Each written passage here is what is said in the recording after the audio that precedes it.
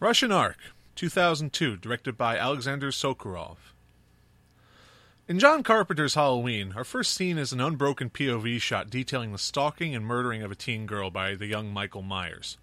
Point of view has been something of an unflattering statement by directors to their audience. In horror, it's a way to implicate us along with our killers. In Psycho, we spy on Janet Leigh in her lingerie. You and the killer are now in this for the same reason, directors seem to say. Fair enough. For an audience that doesn't seem to question its consumption of popular culture, a little introspection couldn't hurt. But what happens if we take point of view and turn it the other way around, to make the audience feel good about who they are and what's marvelous about the world around them? Alfred Hitchcock's Rope was a gallant concept to create a film in one take, and it was doomed for many reasons. One was ultimately that Rope is a play, and it feels like a play. And if you want to go see a play, then you should see a play, not a film of a play. In retrospect, Rope is like going to a museum to see photographs of famous paintings. Why create the technology to point out a camera at something and take a picture if all you're going to take is a picture of a picture? But enough existential questions. Besides that, Rope was limited by the technology of its time. It's impossible to make a film in one take because of one thing. Film. A camera only holds enough film for 10 minutes worth of footage, so you can't make a feature in one take no matter how well you rehearse or how much you plan your camera movements.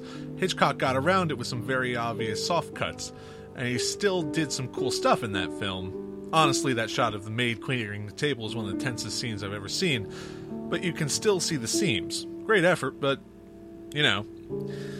Which is why in a world full of film buffs lamenting the death of celluloid, we have a bright shining beacon in a film only made possible by the advent of digital. With a hard drive strapped to your back, you can film for as long as you want and not have to cut a thing. Why didn't we think of this before? Oh yeah, it's because filming a long shot is super hard. Even in a film like The Adventures of Tintin, where the extended action scene takes place entirely within the realm of computer animation, you can smell the animation sweat of 24 software engineers trying to get the textures right before telling their wives that they have to miss another anniversary. It takes dedication. Anyway, Russian Ark. A 1.5 hour trip through the Hermitage Museum. No cuts. And 300 years of Russian history packed with people I don't even know about. And yet it's one of the most compelling concepts ever turned to film. The audience is, in reality, confined to a single point of view, that of an unknown spirit or time traveler trapped in the museum. But the viewer is spiritually unconfined, neither by space nor time. It's an odd feeling to watch a film and suddenly get the feeling that you're your own person, able to move around wherever you want in the world of the film. Sokurov's camera moves only in ways that a human would. It's actually a Steadicam carried by a lone cameraman, so there are no sweeping crane shots or dolly shots, low-angle shots, or bird's-eye views, unless we happen to be on a balcony or in an orchestra pit. Because there are no cuts, close-ups and wide shots happen organically. The camera's movement is clearly grounded in the rules of human movement and human vision, so the audience can simply slip into that point of view like a mental glove. The Marquis de Custine, the viewer's traveling partner, provides a much-needed companionship that makes Russian Ark more than just a museum simulation. He's the audience's confidant, delivering information and providing conversation. He's the only character that really talks to the camera, criticizing the art on display, and interacting with the historical figures we come across. He works almost as an extension of the camera, or of our character, or something like that, doing the things that the camera cannot, providing grand gestures and conversation, and interacting with the other characters in a way that a POV character can't.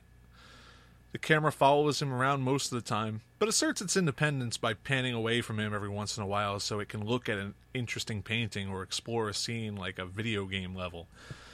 The Marquis disagrees with people, intimidates them, and provides some much-needed character, but more than that, his value as a companion can't be overstated.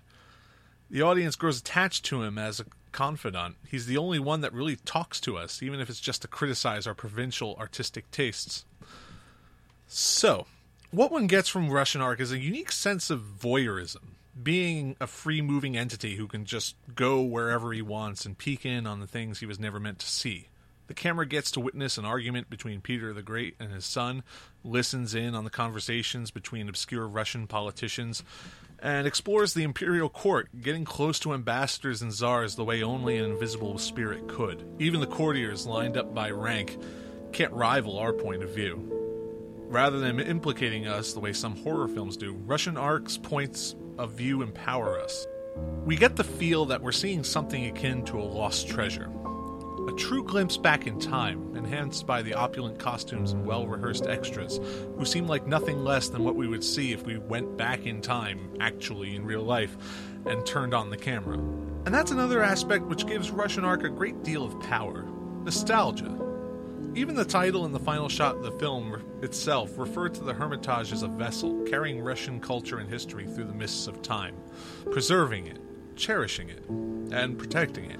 The narrator, the camera, our unseen spirit and point of view, understands the excitement of what we're seeing. The Marquis is more cynical and unimpressed because these are all things he's seen before. They're of his time. He doesn't know what, from our point of view, has been lost. Only at the middle point of the film, when he and the audience get the briefest glimpses of St. Petersburg during the war, does his tune change. We, the audience, discover what's been lost as well throughout the film. You don't have to be Russian to understand that there was something grand about the Russia of the Tsars. You certainly don't have to be a time traveler to understand that it's all gone. That sadness reaches its high just after our climax, the ball.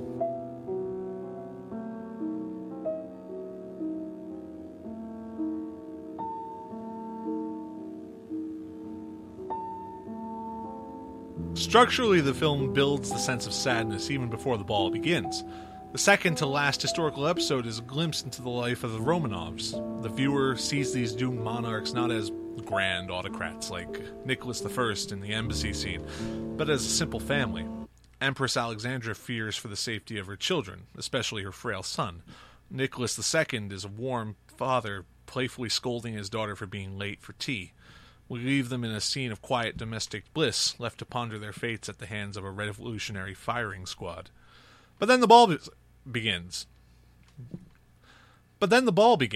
And one witnesses the height of imperial grandeur. It's impossible to describe the ball scene, so I won't. You have to see the movie. What I can describe is what happens after. The ball ends, and the guests slowly filter out of the ballroom and down the grand staircase. It's sad in 4 different ways. First, there's a disappointment, that sort of general disappointment at the end of a great party, that sort of low melancholy that follows at the end of the ball. Second, there's the sadness of the audience's separation from the Marquis. The man that's been our confidant throughout the entire voyage through time and space has decided to stay where he is rather than continue the journey. It's a drawn-out departure, perhaps mirroring both characters' reluctance to part. However, part they do. Third, we sense that the movie is indeed ending. Slow, low music guides us down the grand staircase among the costumed extras, not a one looking out of place, providing the audience with one last look at opulence before we are thrust back out of our movie theaters and into the dull modern world. Fourth, we sense what is actually the end of an era, the end of a moment in time where everything will change and grow unfamiliar. The ball depicted in Russian Ark is one that took place in 1913, the last grand ball to take place in the Hermitage before the First World War and the Russian Revolution put an end to opulence altogether. And while it may be tasteless to be nostalgic for a time and place where millions went hungry and the world was a powder keg, it's difficult not to see the grandness of it. It's not difficult to see why the Hermitage still stands today, as the ark that protects that memory. Russian Ark is an experience. I hate using that phrase, and I know that it sounds limp and twisted, but it is an experience. The fact that it's been committed to a video disc doesn't mean that it hasn't been extracted in its purest form. If we are the kind of beings who, when we die, find out that time isn't a straight line that we thought it was, and that we can intersect the past and future like rows on a checkerboard and pass our ancestors unseen in the night, then wouldn't that be something to look forward to? It's probably not, of course, but you never know. If it's anything like Russian Ark, I think that would be just fine. That was Russian Ark, 2002, directed by Aleksander Sokurov. It happens to be, if you can't get a DVD, it happens to be on Netflix right now, so you have a chance to see one of the most fascinating experiences in movie history. So, I'm Andrew. This is my Cinema Immersion Tank for this week. Join us soon for our discussion of something quite different.